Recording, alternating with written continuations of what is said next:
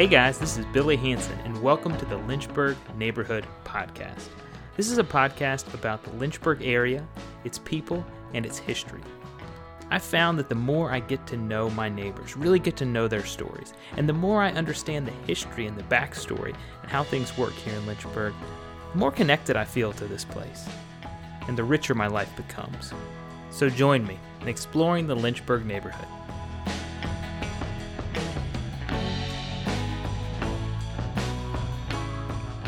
Today is July 15th, 2022, and it is great to be alive and living in Lynchburg, Virginia. Up here at Mimosa Hill, we are in the middle of summer. Things that were planted months ago are starting to come into their fullness. There's tomatoes and fresh vegetables and flowers up by the road, and the kids and the dogs are enjoying this summer season. But I feel like I have to acknowledge that it has been several seasons since we have had an episode. The last conversation we shared was in February of 2021. It's been almost a year and a half. Now, the reason for that is, like a lot of people the last couple of years, I had a big loss. My little brother Ryan passed away unexpectedly in April of last year. It was awful and unexpected, and it broke my heart. Beyond just the grief and the practical toll that dealing with an unexpected death in an estate has on a person, I just didn't feel up for doing a lot of the creative things that I used to do, like writing and putting together the podcast. But finally this year, as spring changed over to summer, I felt things start to thaw out, and I warmed up to the idea of writing and doing the podcast again. So here we are. But before we get to today's episode, I just want to thank all the people that reached out and loved on me and my family during what was a really tough time. And I also want to say, if you've had a big loss, like so many have had the last few years, give yourself some grace and some time to get through it, because eventually the seasons will change, even if it doesn't feel like it in the middle of winter. Now, on to today's episode. I so enjoyed this conversation with Bo Wright. For those of you that don't know Bo, he is a product of Lynchburg, of EC Glass. He served in the White House, in the Obama administration, and he is just finishing up his first term on the Lynchburg City Council, and just very recently announced that he is running again for an at-large seat in this November's election. For me, as someone who has been watching Bo on Lynchburg TV during all the city council meetings for 4 years in this very formal setting, it was really fun to sit and just have a casual conversation and get to know him better. I hope you enjoy this conversation with Bo Wright.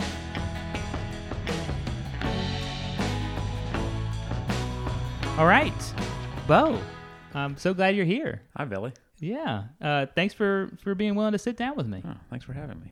This was supposed to be like an exit interview, like reflections on your term, your 4 years and 6 months on city council. But this isn't. In the month since we thought about it, it's changed. You're running again. I am running again. Yeah. Yes. Tell me about that. I think there are two sort of big things that two reasons that I decided to run again. The first, and I'm sorry, I might get like a little political. The first answer is sort of not political. But the second is, or the first reason. So the first reason is that I think Lynchburg is on a really incredible trajectory.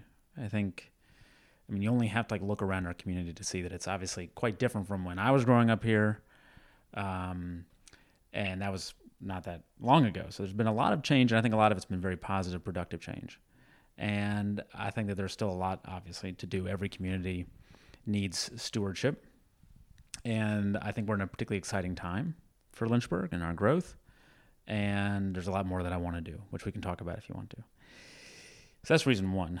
Reason two is that I think that just as a sort of a general matter, so I'm a moderate by like temperament and politics, and I worry a lot about the polarization of the American public, because we see that a lot here in Lynchburg. Every community does.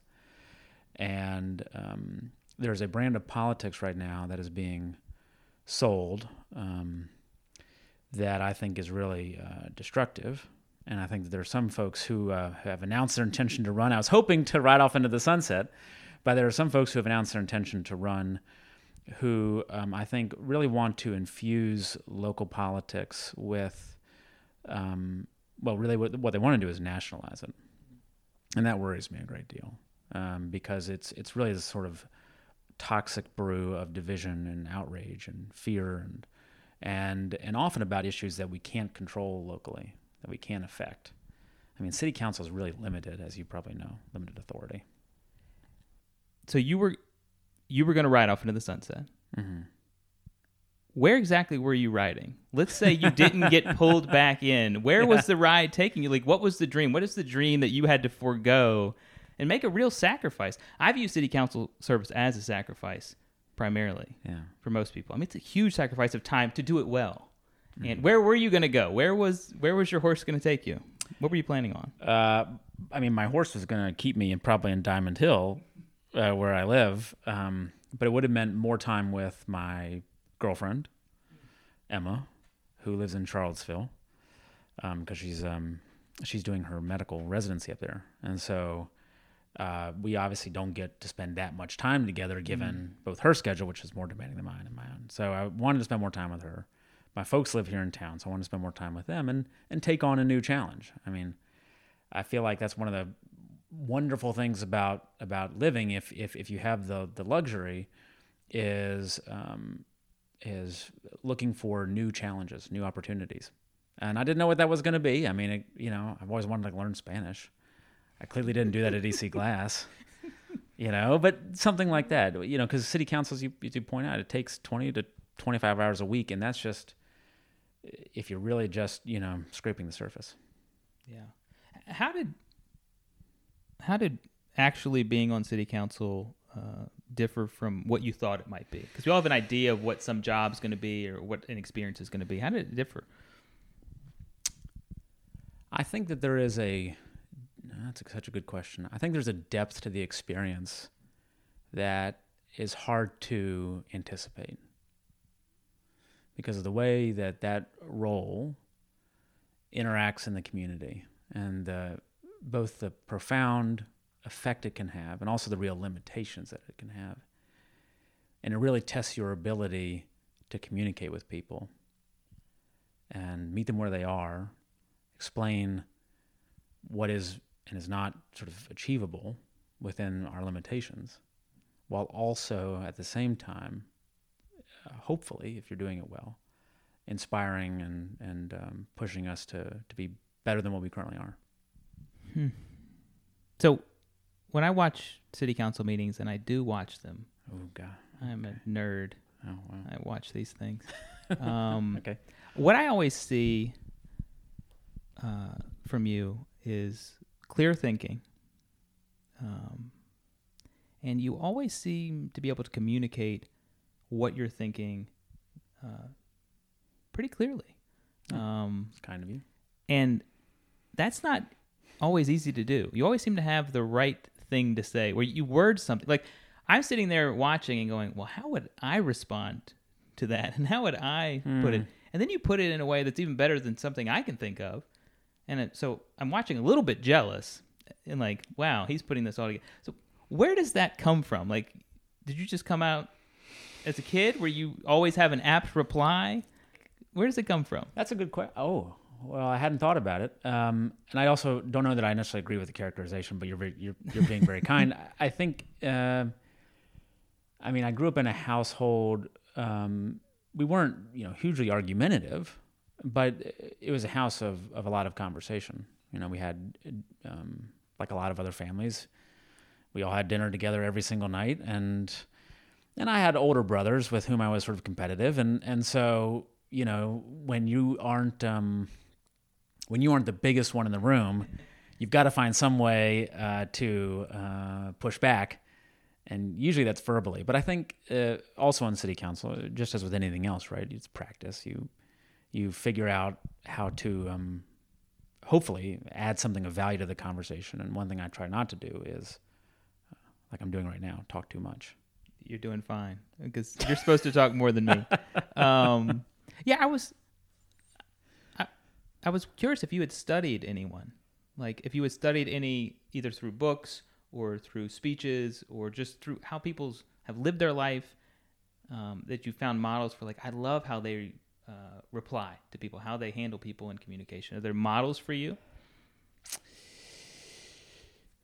Ooh, man, Billy. Yes. So I love, I was a history major in college. I love American history, especially. And so there are a lot of political figures who I really admire. And of course, every great sort of political figure, they have to be gifted communicators. It is just requisite, right? So I really admire speakers like Barack Obama, Ronald Reagan, of course, the sort of great communicator thing. John F. Kennedy, FDR. So there are certainly how people, the intentionality behind the words, I think really matters. And then there's a brand of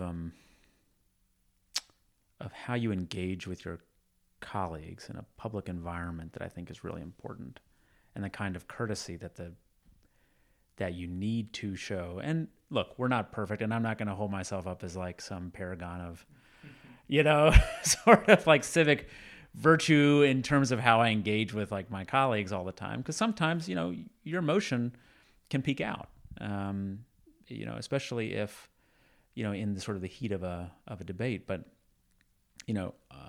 on balance, there are people, you actually have a book here, with, about Fred Rogers, Mr. Rogers. And there's a brand of concern and care that I think all of us should carry in the world. And I'm not always successful at it, but that's what I try to bring. It seems like it could be a challenge on city council on choosing when to engage and how to engage. Mm-hmm. Whether you're criticized, Facebook comment or, from someone, a speaker, or from someone on the dais. Mm-hmm. Somebody says something that, you feel like you want to respond to, but then you maybe have to weigh it out. Mm-hmm. How do you make that calculation?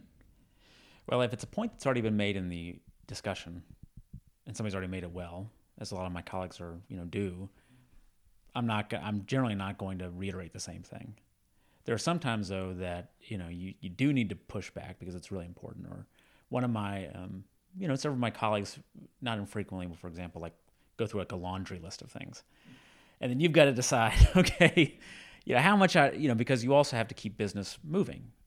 The conversation can't drag on forever. You've got other things on the agenda normally that you've got to get to.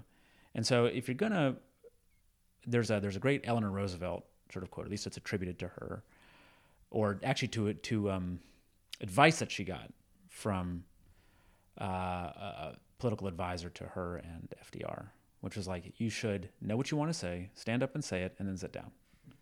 Something akin to that. It's good advice. And I think it's really good advice. Politicians, rightly often, get criticized for being windbags, and that's not who I want to be.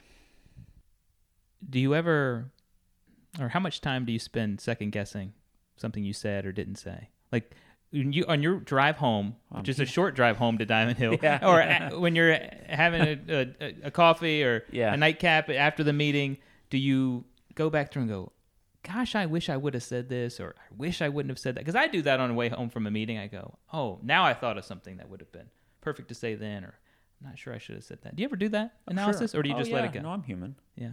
Yeah, I especially in the,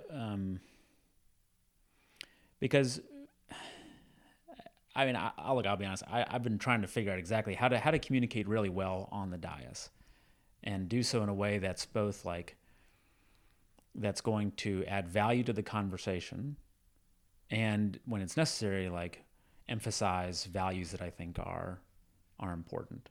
And you're not always going to get that right. Yeah. So for the average Lynchburg citizen who maybe reads the paper with some headline from what city council decided or moves they made, or even watches the meeting, that's probably a lower percentage. Yeah, I think so. How much of the work that gets done are we seeing, if those are the two avenues through which we see it? Like, how much of the iceberg are we seeing? Like, is that really where the work and the discussion is happening? Or are you guys having, is there more dialogue happening somewhere else? Or is that it? Or I mean, I know you guys have a lot of committee meetings, so maybe things are hammered out there in a deeper way. No, I mean, that's a really great question. So there's a I'm going to give a sort of technical answer first, which is that there's a public meeting requirement. So if you have 3 or more council members together, that constitutes a public meeting. And there are actually quite few of those. There's like the meetings that people can watch on TV, the work session or the evening session, and then there are the committee meetings. And then sometimes we have like, specially convened meetings. And again, those have to be publicized. The public can attend, the press can attend. But so 3 or more members can't so there's no like back room, unless it's like by law, it's like, let's say it's a personnel matter, then we can meet under closed meeting rules. But otherwise, like if I wanted to go and like lobby my colleagues, I couldn't call all of them into the room on an issue. I'd have to go to them usually one by one to say, hey, here's what what are you thinking? Here's what I'm thinking, that kind of thing. And unfortunately, I think there is much like nationally, there's some polarization, obviously, probably. That's evident from our conversations, like on our dais. And so there's certainly, conversations among members. But I think most of like certainly as a group, our discussion, you are seeing it. That is really, that's authentic. We're not, having backroom conversations. But then of course there's like the rest of the work of council, which is like constituent services, being responsive to people, doing all of the homework that you need to do to walk into those meetings prepared. So I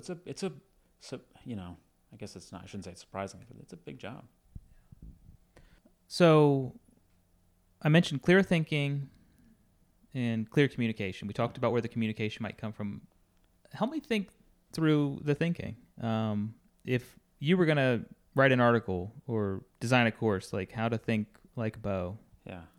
Like let's say an issue comes up on city council that's pretty thorny, that you don't immediately have the right answer to, that's like, you've got to really work through. Like, what's your process for thinking through an issue like that? Generally it is to do what I have been taught to do, which is compile evidence, talk to people who know what they're talking about, and try to form a judgment, recognizing that sometimes that's imperfect. So, if it's a thorny issue, obviously each issue, we can talk about any kind of specific ones that might come to mind, but it's just gathering evidence and assessing it and trying to form a reasonable conclusion based on what you have. And then, and by the way, that's in line with whatever the law requires, certainly.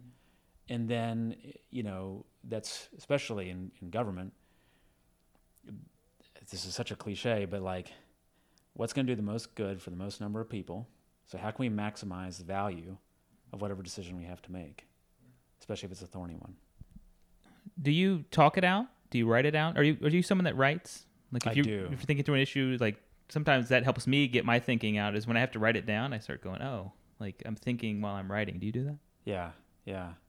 What's that that cartoon in the newspaper on like Sundays is like with the family, and it's usually just like a kid running around a yard with like dashed lines. You know what I'm talking about? Like, do you have any Family Circus? Oh yeah. You know what I'm Okay, talking about? yeah. Like my brain is like Family Circus. Okay. Right. So I need to write things out in order to be able to process them. Yeah. So somewhere there's like Bo's rough drafts, and you're like thinking through ideas. Do you keep them? Yeah, I have a big stack of memo books. Really? Yeah. And are they all council business, or is your whole life in there? Because I find my journals get mixed up. I like think this one's going to be for this one's going to be for this, and they end up becoming like I'm guilty of just grabbing commonplace book closest at hand, Yeah. And so, or I type it out because my handwriting's nothing to admire. Yeah. But yes, I can't. So, for example, like you asked, like about on council, like on the dais, I'm sitting up there and I'm listening to my colleagues, and then I'm taking notes. Yeah. And figuring out, in the moment how I'm going to respond to something. Oh yeah. Don't you love that? If I'm in a meeting, I'm taking notes because it's the only way I can think and stay focused. Otherwise, that's what I learned at UC Glass. Yeah. So 50 years from now, do you think the Jones Memorial Library can get the papers of some of both? You know how people do their papers? They give their papers. Like you maybe don't want them out right now. I don't think that the community is going to be all that much interested. Oh, I think they will. I don't know. I don't think that history will be, which is fine. We'll save a few banker boxes to put all these memo books in. Yeah. What has been the toughest issue? Like speaking of thorny issues, like what's been tough? Like they're all tough in a certain way, but which one's been like, man, like I really don't know the right way at some point? I think there are a couple big issues I think that really have, and Lynchburg is not alone in any of these, I don't think, but that we haven't been able. There's a lot of really good work being done on each of these, so I don't want to take away anything from the people who are working on them and spend their day. They wake up every morning and this is what they're thinking about. But I think as a community, we just haven't been able to really resolve or questions like affordable housing. Poverty, of course, is big. And one that's like especially close to me as a public schools kid is public education, which has, of course, sort of is kind of a political punching bag, but the relationship between the schools, or the school board rather, and city council is a difficult one, has been, in the past since I've been on council, and how we figure out what the appropriate amount is to fund and to keep my interest, which is to keep politics as far away from public education as we can. And I don't think I've been very successful at that. Is there anything that, looking back, you'd like a mulligan on? Like something like where maybe you didn't push hard enough on an issue, or it got decided, and if you could have seen where it would have went, you would have gone, I would have maybe done something different.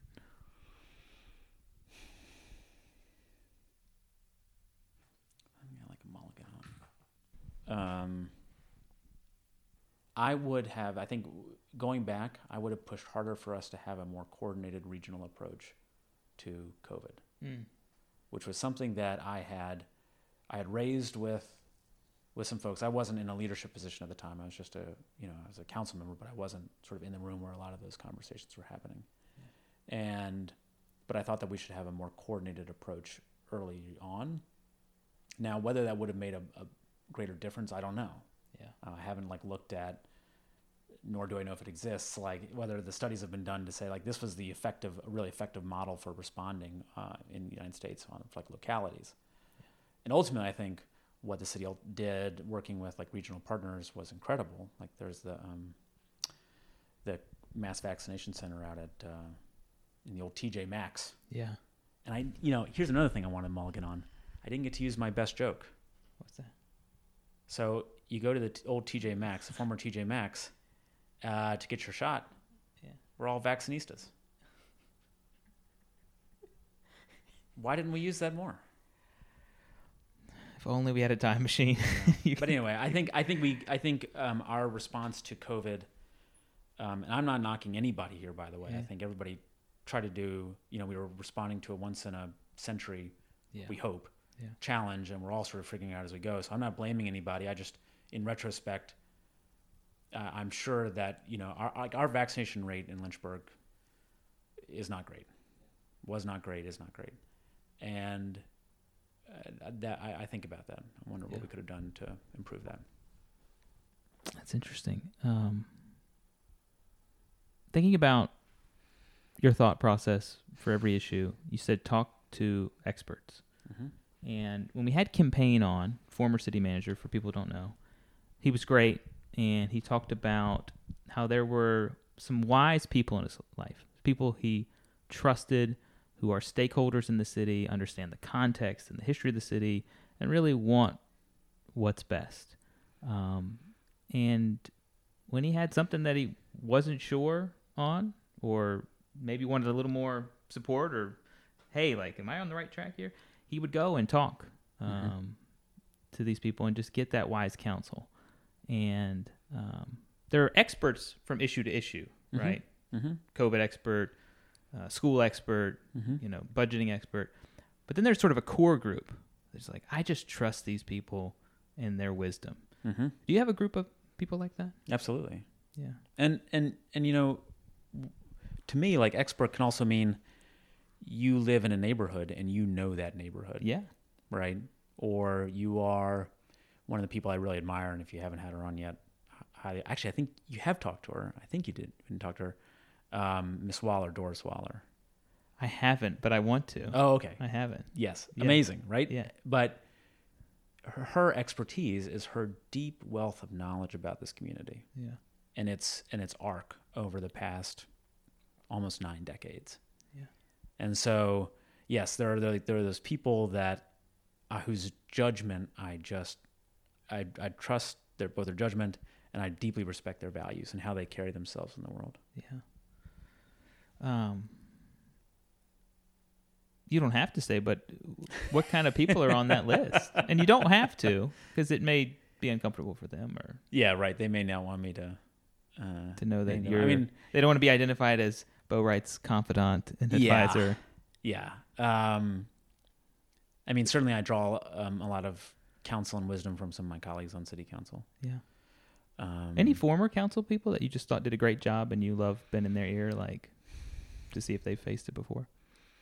I've certainly talked quite a bit with, like, say, Mike Gillette, Joan Foster, former Vice Mayor Bert Dodson, former Mayor Carl Hutcherson. And then there are others who I don't know personally, but whose, like, example I really admire. Joan McCallum, who was, the first woman elected to city council. Another, actually, the reason he didn't come to mind right away is because he passed away about a year ago. But a person I deeply admired, still do, always will, is Leighton Dodd, former Mayor Leighton Dodd. Yeah.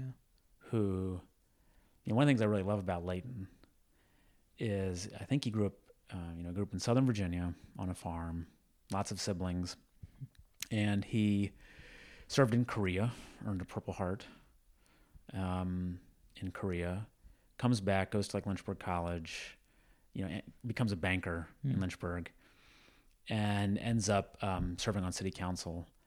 And he took a pretty unusual stand. This was back in the late 60s in supporting civil rights. And I'm just fascinated by people who do the unexpected.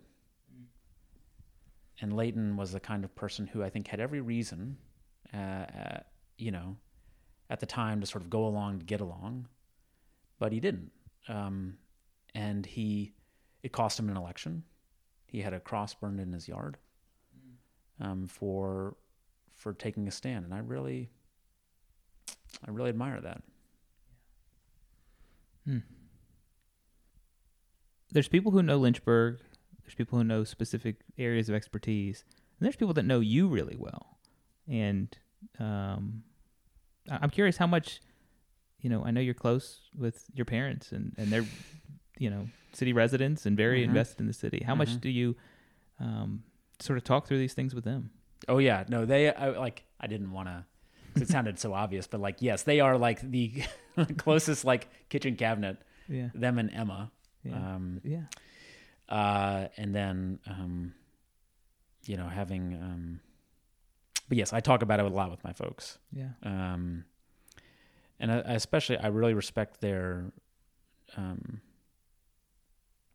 perspective on the community. And they're really, they're thoughtful people. And more than a lot of other people, they're willing to say, that's kind of dumb. You really ought not to. Right. Family can always be brutally honest with you on something. Yeah. They don't have to, they're not worried about necessarily, like, it's unconditional love. Sure. Right. Yeah. Are your brothers? You said you had brothers. Yeah. I have 2 brothers and a younger sister. So Are they here? I'm the third. No. One, they all live somewhere else, which is sad. Yeah. Because I really enjoy their company. Yeah. Is all this just trying to get them back, to create a city that will bring them back? Well, what's interesting is that perhaps I don't want to speak for my sister, but for both my brothers, they both in their own ways have really strong and deep attachments to Lynchburg, and I think would very much at some point like to move back. Yeah. So one, my brother Brian, he runs a record label. Oh wow! And the first album he actually put out was he remastered and reissued for the first time the recordings of Seal Turner, who you've probably heard about. Yeah.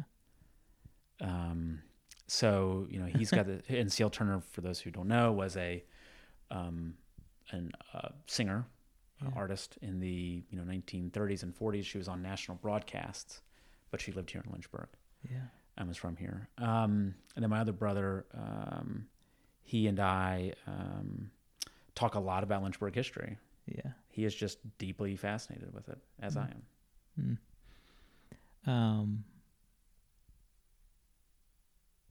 Did anyone try to talk you out of running again?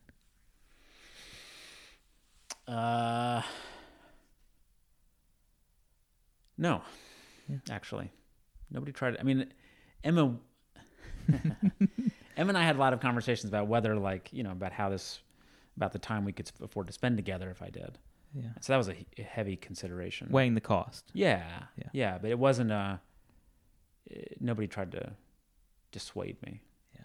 I tried to dissuade myself, I think. Yeah.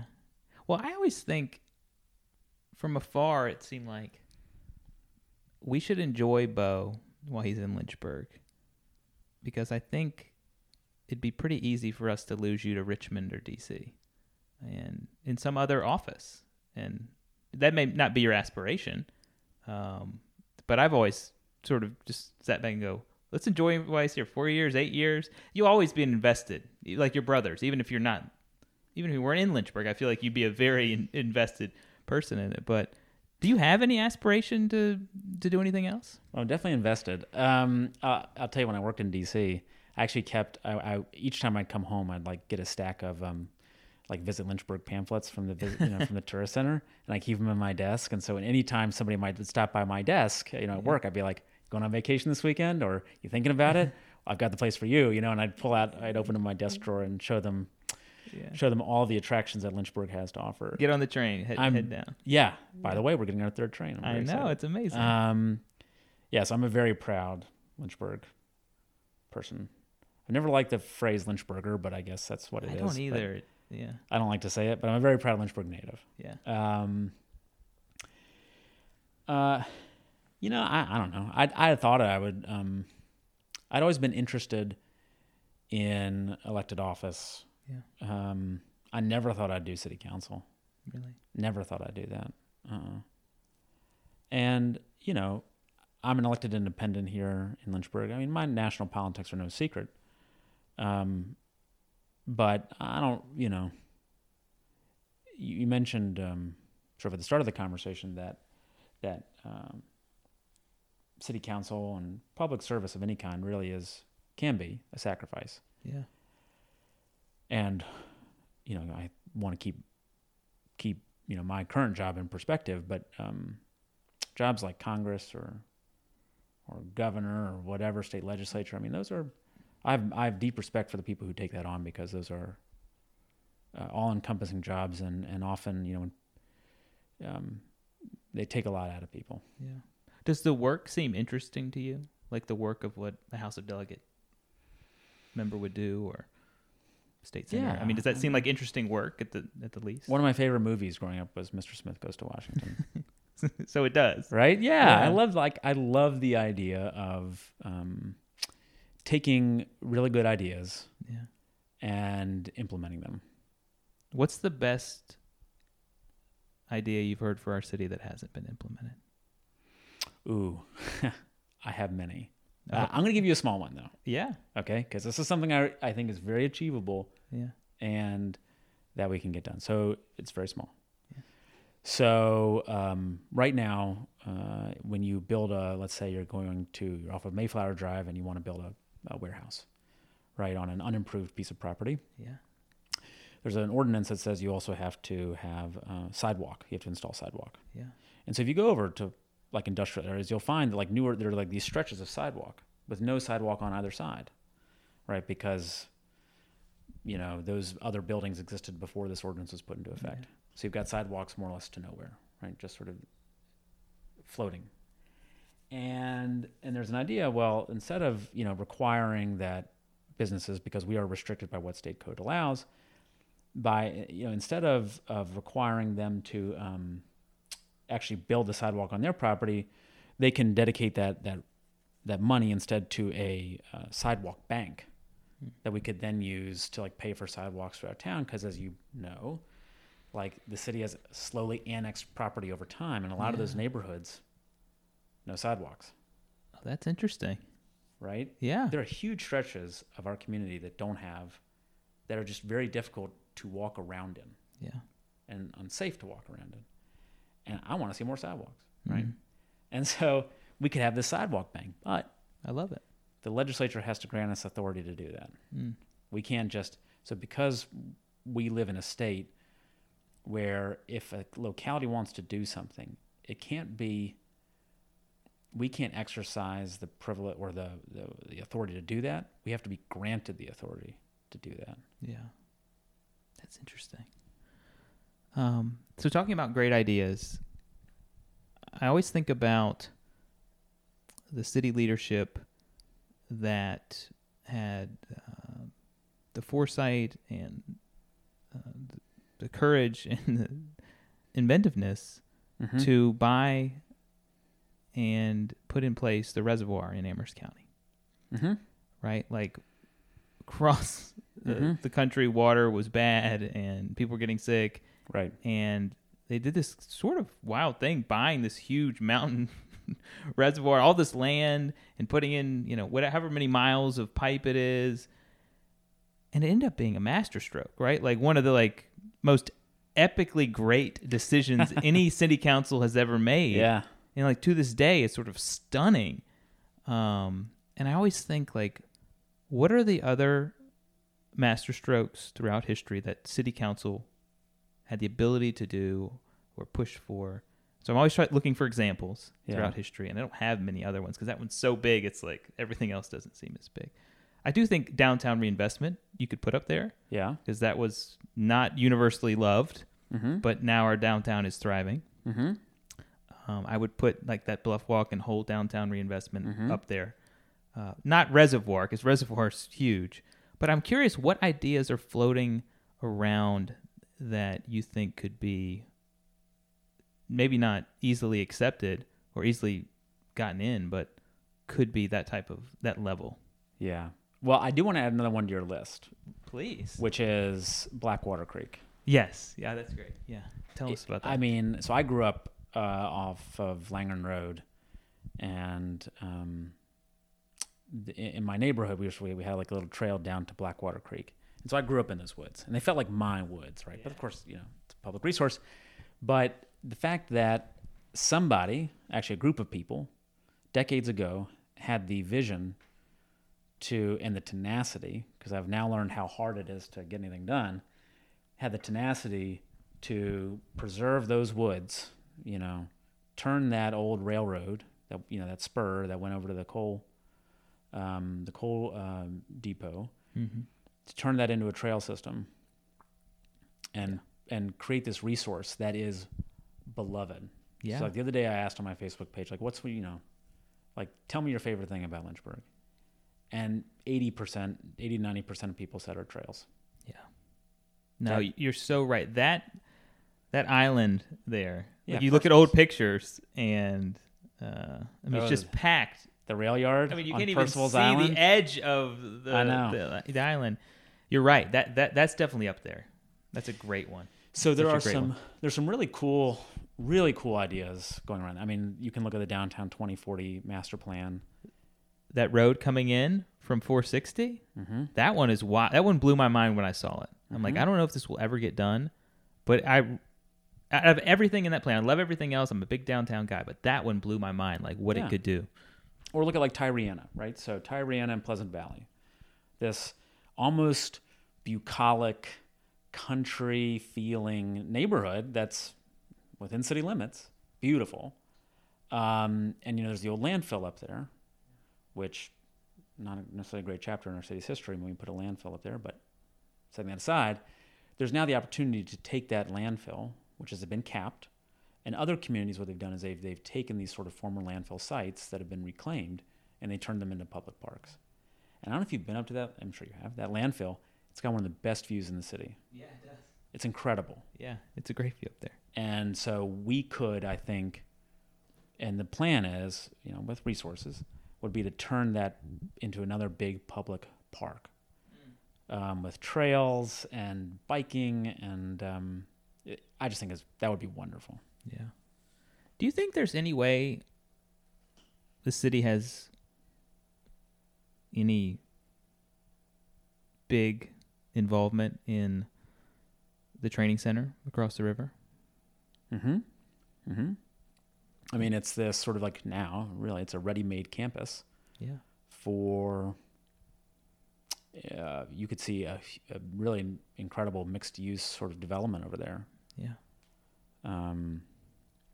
I know that obviously, like the county, very much in state legislators and the Regional Business Alliance. I mean, there's a lot of interest in making that site useful again. Yeah. So I think I would add that to the list of potential masterstrokes if we're able to really reactivate that site and make it productive again. I mean, I know it's in another county, but it seems like it'd be a heck of a lift for Amherst on their own, right? Yeah. And I just don't know what the precedent, other than us buying a huge reservoir up in the Amherst County mountains. But like, what is, like, for us to have real involvement? Like, could it be? I just don't know. Well, take a look at our regional airport. Yeah. Owned and controlled by the city, but it sits in Campbell County. Do you think that type of partnership has potential? Yeah, I think one of the things that I really love about Lynchburg is our openness to public-private partnerships. Virginian, the Academy. And so I think that there is a wealth of opportunity. It's often just finding the, what's required to actually get that done. Yeah, because it's a whole different sort of ball game for that.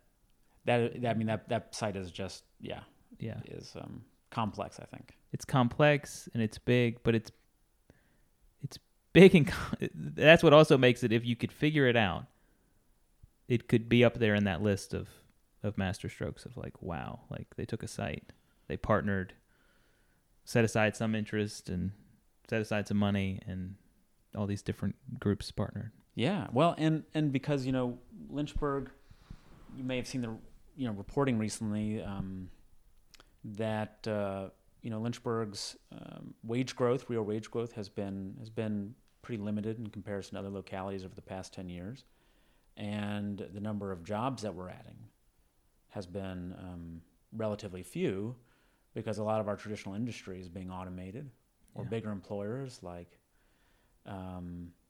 Genworth, for example, are moving out because it just, having a big office space and having, especially like non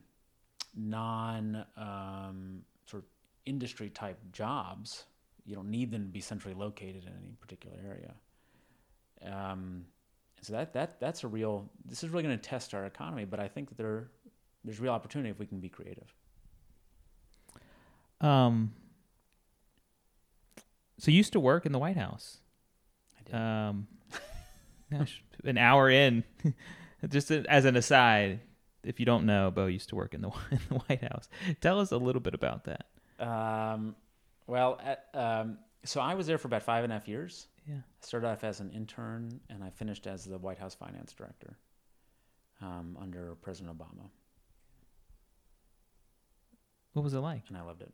Did you love every minute? I loved it. Did you work a lot? Did you work like 24/7? I'm picturing you. Yeah, I mean, there's nothing unusual about me. I think in that kind of, there's a reason, right, that the federal government, especially political jobs, are it's like 20-somethings. Yeah. Because the pay is, it's for Washington D.C., where the cost of living is high. It's a lot of families, for example, can't afford to live on the pay. But what just an unbelievable. I mean, I love American history. Yeah, it's amazing. And you get to move around this complex that is just you're not just walking where history's happened. It is happening around you. Yeah. You are a bystander to this history, and if you're lucky, from time to time, a very small player in it. Yeah. Not that I really was, but it was just incredible to be there. Oh, I bet. The whole time. So let's say you're giving a tour of the White House to some people from Lynchburg. Yeah. Today, and would there be one personal story from your time there that you would want to tell them? Like a cool anecdote, or like, I passed the president in the hallway and we fist bumped in front of, I don't even know. Like, that is like just a made up thing. I don't even, maybe you guys met weekly. I don't know. No, I didn't. I was, you would see him around Complex. I remember the first time I saw him. Yeah. Yeah. After I'd come on to staff, because I was, an intern, and he had done like a talk to the interns. Yeah. And then, I joined staff, and my first job, I had a couple responsibilities. I was the manager of the White House bowling alley. Nice. Yeah, I know. Yeah. Nice. All 2 lanes. I managed those 2 lanes really well. And then the executive gym and all the conference rooms. Yeah. And then I would also, anytime the president wrote a handwritten letter, which he did not infrequently, his secretary would call over, and I would make up, like, he would send it by UPS or FedEx or something, and I would make up the label. Yeah. And I'd have like a little stack of envelopes, and then I'd run over to the Outer Oval office, and I'd give the secretary, the address, because I was in operations. I worked in White House operations, and for whatever reason, label making fell in our portfolio. Yeah. And so I remember the first time I went over there to the Outer Oval, and it was it was early in the morning. It was very quiet in the West Wing, and the president was sitting at his desk, alone in the Oval Office, reading his briefing book.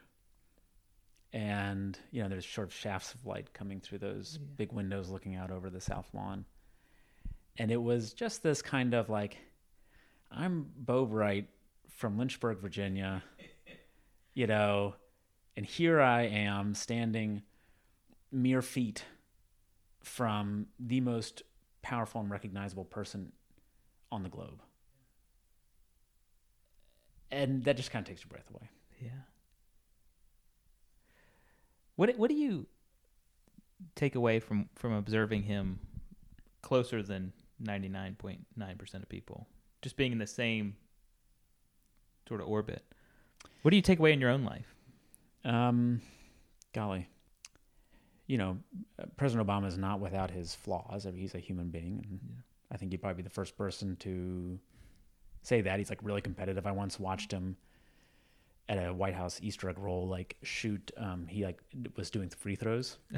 And he was like, he just sort of prides himself as like a good basketball player. Oh, he does. Yeah. Yeah. Like, he hangs out with Steph Curry and all that stuff, but he was like missing every single one of those. And of course, it's like this whole crowd of like kids and families around, and he's a very competitive person. Yeah. And that, I mean, there's obviously it's one of the reasons he's president, but it's also like, I think in some ways I'm sure it makes him a fearsome competitor. So he's not without his flaws,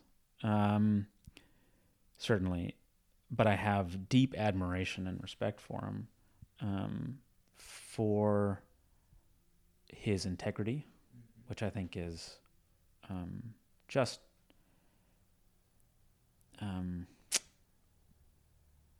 there are a lot of political leaders and presidents who I think have a similar level of integrity, but I was just deeply impressed by it. And his communication abilities are extraordinary. Yeah. So, at any workplace, there are moments that are just boring and mundane. Like, it's not always exciting working anywhere, right? Mm-hmm. Whether it's, you're at a basketball arena or anywhere. Yeah, it's a job. And then there's times when big things happen and everybody there feels like elated because it was a win, like some huge win, or everyone's dejected because it was some huge loss. Can you think of times when, like, was that those polar, like the whole building, everyone in the building, you could feel either the elation or, the despair? Can you think of moments where the White House took on that sort of polar opposites? Yeah. I remember sitting in my office, and I think it was 2013, and all of a sudden there were cheers throughout the building, just sort of spontaneous cheers. Yeah. And the hallways. So I worked a lot of the time in the Eisenhower Executive Office building, which is directly across the street. So it was in that building, which I love and could talk ad nauseum about it. It's the coolest building. And so these, it's these long hallways. You could walk 2 miles through that building and just without retracing a step. It's amazing. But so these cheers are just reverberating down these long hallways because the Supreme Court had just legalized same-sex marriage. And then that night they lit up, God, they must have worked really fast, but they lit up the White House. Yeah, I remember that. Yeah. And so staff, we went out and we stood in front of the White House and just like watched as the sun set and these colors came up on the building as, sort of this new breath of freedom. Yeah. Swept the country. It was just incredible. And then a real low was the election night, 2016, and then that next day, and then really weeks, where regardless of what you think of President Obama's successor,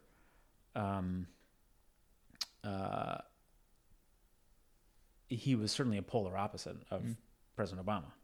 Yeah. And so for somebody who really believes in what President Obama was trying to achieve, that felt like a real repudiation. Yeah. That was hard. Did the president give you guys any parting wisdom or parting advice? Like a good coach after any sort of loss or, let down, did he give you anything? Yeah. So the next day, actually, there was a talk, and he addressed the staff in the Rose Garden. And I can't imagine how he must have been feeling, but he was incredible. He just didn't, he was like, we are going to provide the President Trump, we're going to provide him the same kind of transition that President Bush afforded us, which was impeccable. Yeah. That's what we're going to do for them. And so, he's like, it'll be okay. It's fine. This is the peaceful transition of power. This is, this is our democracy. And so we are going to, that's our charge. It was a reminder of why in many ways I respect him again so much, because he is, he's a deep believer in and advocate for these sort of foundational American principles that are so necessary to a functioning democracy. So I've heard you say in two different contexts. One, you worked on finance in the White House, budgets, and then a big part of your job at City Council is budgets. Right? I don't know what the percentage is, but it's got to be high. And I heard you say that budgets, something along the lines, it's not a direct quote, budgets are a great reflection of what a community values, whether that's a family, a city, a country. I hope that's an accurate quote. You've said something. Yeah. I'm pretty sure I stole. I'm sure I stole it from somebody else. Yeah, but I don't want to misquote you while I've got you. But it's a great way to think about a budget, even in our own family. Like, oh, we say we care about this, but do we? Like, budgets tell on you, you know. Yeah. And they don't always match our own what we want to be, how we want to show up. How do you think we're doing as a city? Like, what do we value based off of our budget, and what do you think we're undervaluing, or maybe not even valuing at all? Like, where's our budget telling on us as a city? That's a really good and interesting question. I think on the whole, Lynchburg has been very prudent financially. I think we've made a lot of very worthwhile investments in, municipal services, and I'm biased, obviously, but like in municipal services, in public safety, in quality of life, in economic development. So I think actually, and we get a lot of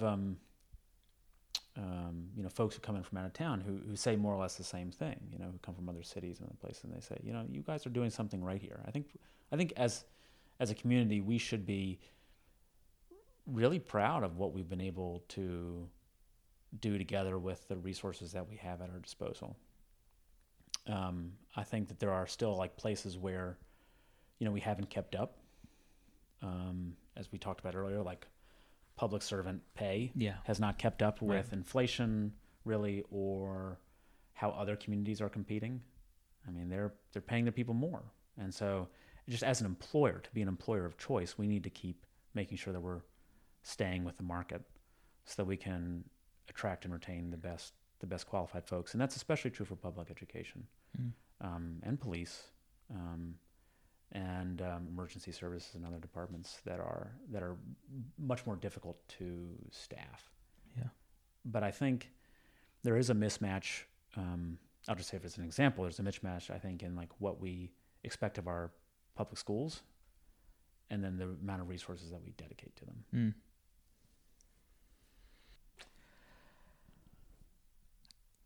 All right, so there's this sort of apocryphal story about Martin Luther King having a meeting with his team, and they're about to meet with, I don't know, I think one of the Kennedys, and someone's sort of giving him, a briefing and saying it's going to be really tough.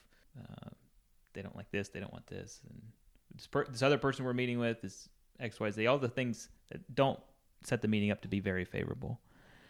And then the story goes that he said, well, what's something good about him? What's something you admire about him? And then the person digs deep and comes up. He's like, all right, let's start from that. Mm-hmm. And I don't know if the story's true, but I like it because that's kind of how I sort of go through life. I'm looking at anyone like, what is something that I can learn from this person or that I admire? There is some core good quality. And I was wondering if you had to say like something you really admire about each of your fellow councilmen. You want me to go down the list? I'll start at one end of the dais, and I'll move down the other side. So, our newest member, Chris Feraldi, represents Ward 4, and Chris is he and I do not share much in common, at least superficially, I think, politically. However, as a fellow like millennial who's serving on city council, like Chris has taken on the mantle of like leadership at a pretty young age, at a really young age actually, and he is pretty talented at it. I mean, he's pretty good at it, at what he wants to do, and I think he represents well. Even if I disagree with him, he represents well a point of view that is shared by many in this community. He's an effective advocate. Yeah, which is, what a lot of folks are looking for in their elected representatives. And there's Sterling Wilder, who is I love Sterling Wilder. And one of the reasons I love him is the man has the biggest heart. Yeah. And that sounds cliche, but like I can be really specific. Like Sterling has fostered so many young people. Jubilee, of course, is his creation. He pours his heart and soul. Yesterday, I was walking on Gray Street near where I live, and here comes Sterling, drives by me, honks his horn, and he's driving in like the Jubilee van. You know, I mean, he gives his life and soul to this community every single day. Yeah. Then on my other side, there's Mary Jane Dolan. And one of the things our mayor. Mm-hmm. One of the things I really admire about Mary Jane is she's currently in her second term on city council. So she was elected when she was in her mid-70s to city council. And she was kind of like roped into running. It was not something that she'd ever thought she'd do. And Mary Jane put her, running for city council, you know that you're going to have to take positions on things. You're going to have to make decisions that people aren't going to like. Some people aren't going to like. And Mary Jane had built up this immense well of goodwill in this community as a business leader, as a philanthropist. And she recognized that her community needed her. So she stepped up to do this thing, even though it was really, I think, she knew that she'd be sacrificing some of that goodwill that she had spent decades earning. And I think that that's a really hard decision. It's a really commendable one to do that. Trenae Tweedy, former mayor Trenae Tweedy, Councilmember Tweedy. I also give, much like Councilmember Feraldi, just an immense amount of credit as like an advocate for a lot of people in the community and a set of values that I really appreciate. She, I love hearing her on the dais. I don't know if you probably watched her. Yeah. And she, because I don't want to sound cliche, but what I really admire about Trenae is she is a person of real will and character, which is, you know, what Trenae says she believes. There's no artifice to Trenae. She is committed. So, and that, what else would you want in a public servant than somebody who's being, I mean, she is a straight shooter. She is genuine. There's Jeff Helgeson. Yeah. Councilmember Helgeson, who is, you know, he can be pugnacious on the dais, which I'm sure you'd agree with, but he is interpersonally, a very sweet man. At least he is to me. In my experience. And he's a person of deep faith. He's deeply committed to, and he's really deeply committed to his community. I think he really does. He does care about Lynchburg. He does want to see it succeed. We just have different visions for getting there. Yeah. And he's also like a big fan of vintage cars, which I am too. So we have that in common. And then, there are a few people, I think, who have served on council in recent memory who are as, who bring a level of perspective and wisdom to bear as Randy Nelson does, Councilmember Nelson. And he, Randy also, much like a lot of other members, doesn't go along to get along. And he's willing to take, you know, his thinking is nuanced, and he often approaches issues differently, and from a more independent lens. And his commitment to the community too, I think, is rock solid. Yeah. So, even though we disagree sometimes strongly with each other, I don't question my colleagues that they really do want, in their view, what's best. Yeah. Thank you. That was great. I love hearing that.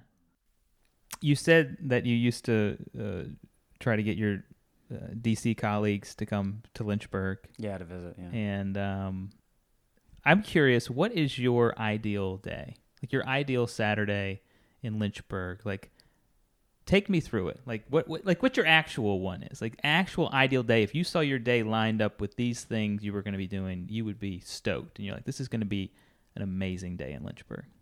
Oh, okay, sure. So it probably involves on a Saturday. And I'm not just saying this because I actually did it this morning because, as you know, summertime, it's peach season.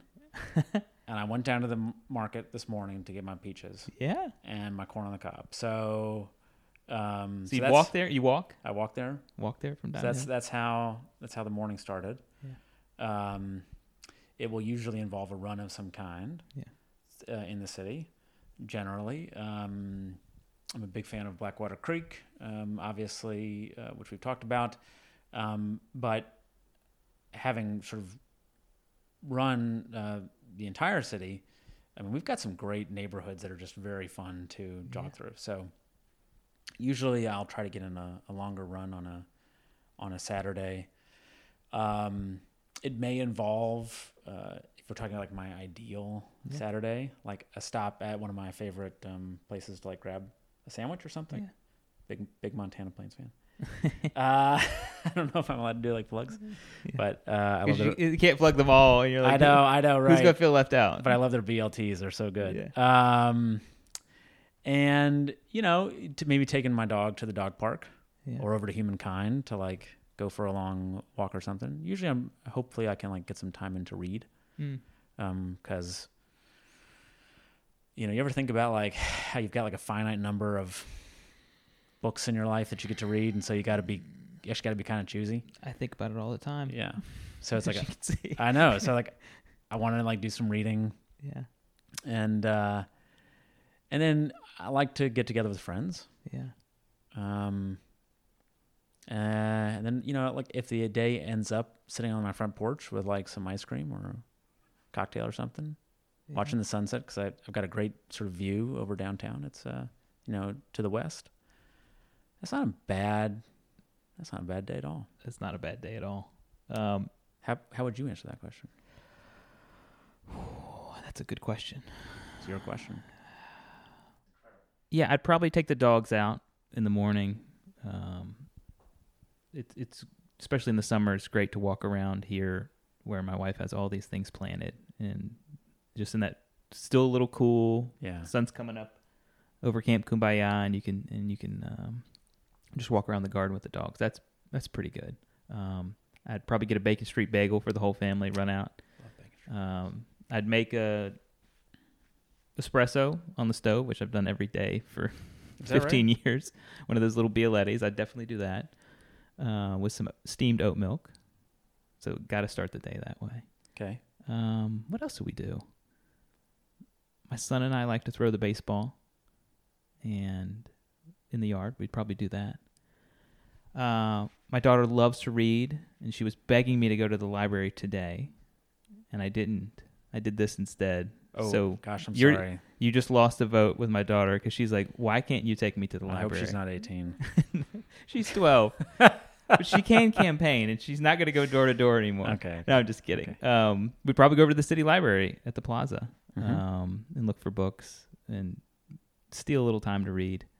What else would we do? Probably go downtown. I just like to walk downtown. I love to walk the streets down there. Do you have a favorite building downtown? Favorite building? Well, I love the camera shop. But I noticed a picture in there. I also own the camera shop. So do you really? Yeah. So a partner of mine who was a previous guest, Daryl Calfee, he's one of my best friends, and we bought that in December. And then we got two of our really good friends, Jawanza Hall and Jared Hagner, and got them together, and they've created this really cool space there. I don't know if you've seen it. Have you been through it since it's been renovated? Is that where it is? It's been completely renovated, so it's an ad logo, sort of co-working space, and then Blackwater branding is in there. They got a recording studio in the back. I took my kids through there last week, and I went up in their estimation 2x after they saw this place. They're like, Dad, you're involved with this? Because it was so cool. It's a tiny little building relative to a lot of downtown buildings or massive old tobacco warehouses. But I love it. I love going there. And it's fun to walk the streets and just feel invested. I've always felt invested, but feel invested at another level. Yeah. In my day, I'd maybe go down to the Water Dog and then take my wife to Isabella's and get a steak salad. That's a good salad. And then sit on my porch to end the day and watch the sunset. Yeah. But you did mention something. I said that was going to be the last question, but you did mention something which I'd forgotten about. You ran the whole city. How many miles was that? It was almost 600 miles. That's pretty serious. How long did it take you? I gave myself a year. And so, and I wasn't probably as diligent as I should have been, because then I had to I was running a lot towards the end, like several times a day to try to meet my miles, but I did it in a year. And it does take some planning. Yeah, well, I had a big map on my wall. Yeah. And I mean, real runners, that number of miles is no big deal. Yeah. Actually, most of the time that it takes was like in the car, driving to whichever part of town to run that day. Yeah. But I did it in like 3 to 5 mile segments. Yeah. And especially towards the end, I had to recruit drivers to get you your start and so that I didn't have to because we have a lot of cul-de-sacs. Yes. A lot of cul-de-sacs. And so I didn't, so I wouldn't have to run the same thing twice. So I love that. I remember when you announced it, I thought that's such a cool idea. I wrote an article a while back about walking and saying the value of walking, but also saying just from getting to know a neighborhood, the difference between driving windows up at 40 miles per hour through a neighborhood and walking a neighborhood, I was saying it from a real estate perspective, there's no better way to get to know a neighborhood you're going to live in or you're curious about than to walk it. It slows you down where you notice so much more. You can see, you can smell, you can hear. What did you learn? What stuck out to you about our city? A lot. By the way, I should say that I was joined on my run a couple times by a guy who was a fire department captain who had just finished running it himself. Really? And he had done exactly the same thing that I had done, so I guess I really followed in his shoes. Yeah. Because he also had gotten a big map from the city, and he had color-coded it and drawn out his routes. And he is amazing. And so that was just a lot of fun to be and so he volunteered. He's like, I want to run some of the hardest runs you've got left with you. Yeah. Because he knows that nothing makes those runs more bearable, like running up Winston Ridge, right, than company. And so I'm so grateful to him. But I think, I grew up here and I thought I knew Lynchburg pretty well. Yeah. I didn't. Yeah. I mean, we got all these pockets of this community that I just didn't know existed. I didn't know they were there. I'd never been down that street. Yeah. And so I got to feel the texture of the community and the diversity of our neighborhoods in a way that I just never had. I hadn't strayed into that part of town or whatever. Yeah. And that kind of almost tangible sense of the community, I don't know how else I would have been able to approximate that. Yeah. Well, Bo, I really enjoyed having you here, and I'm glad you're sticking around. Thanks, Billy. Well, we'll see what the voters say, but it's up to them, right? It is always up to them. But 4 years, and it's been a great ride. Yeah. Well, I'm glad you came back, and it's been good to have you here today. This has been a lot of fun. Thank you. Thanks, man.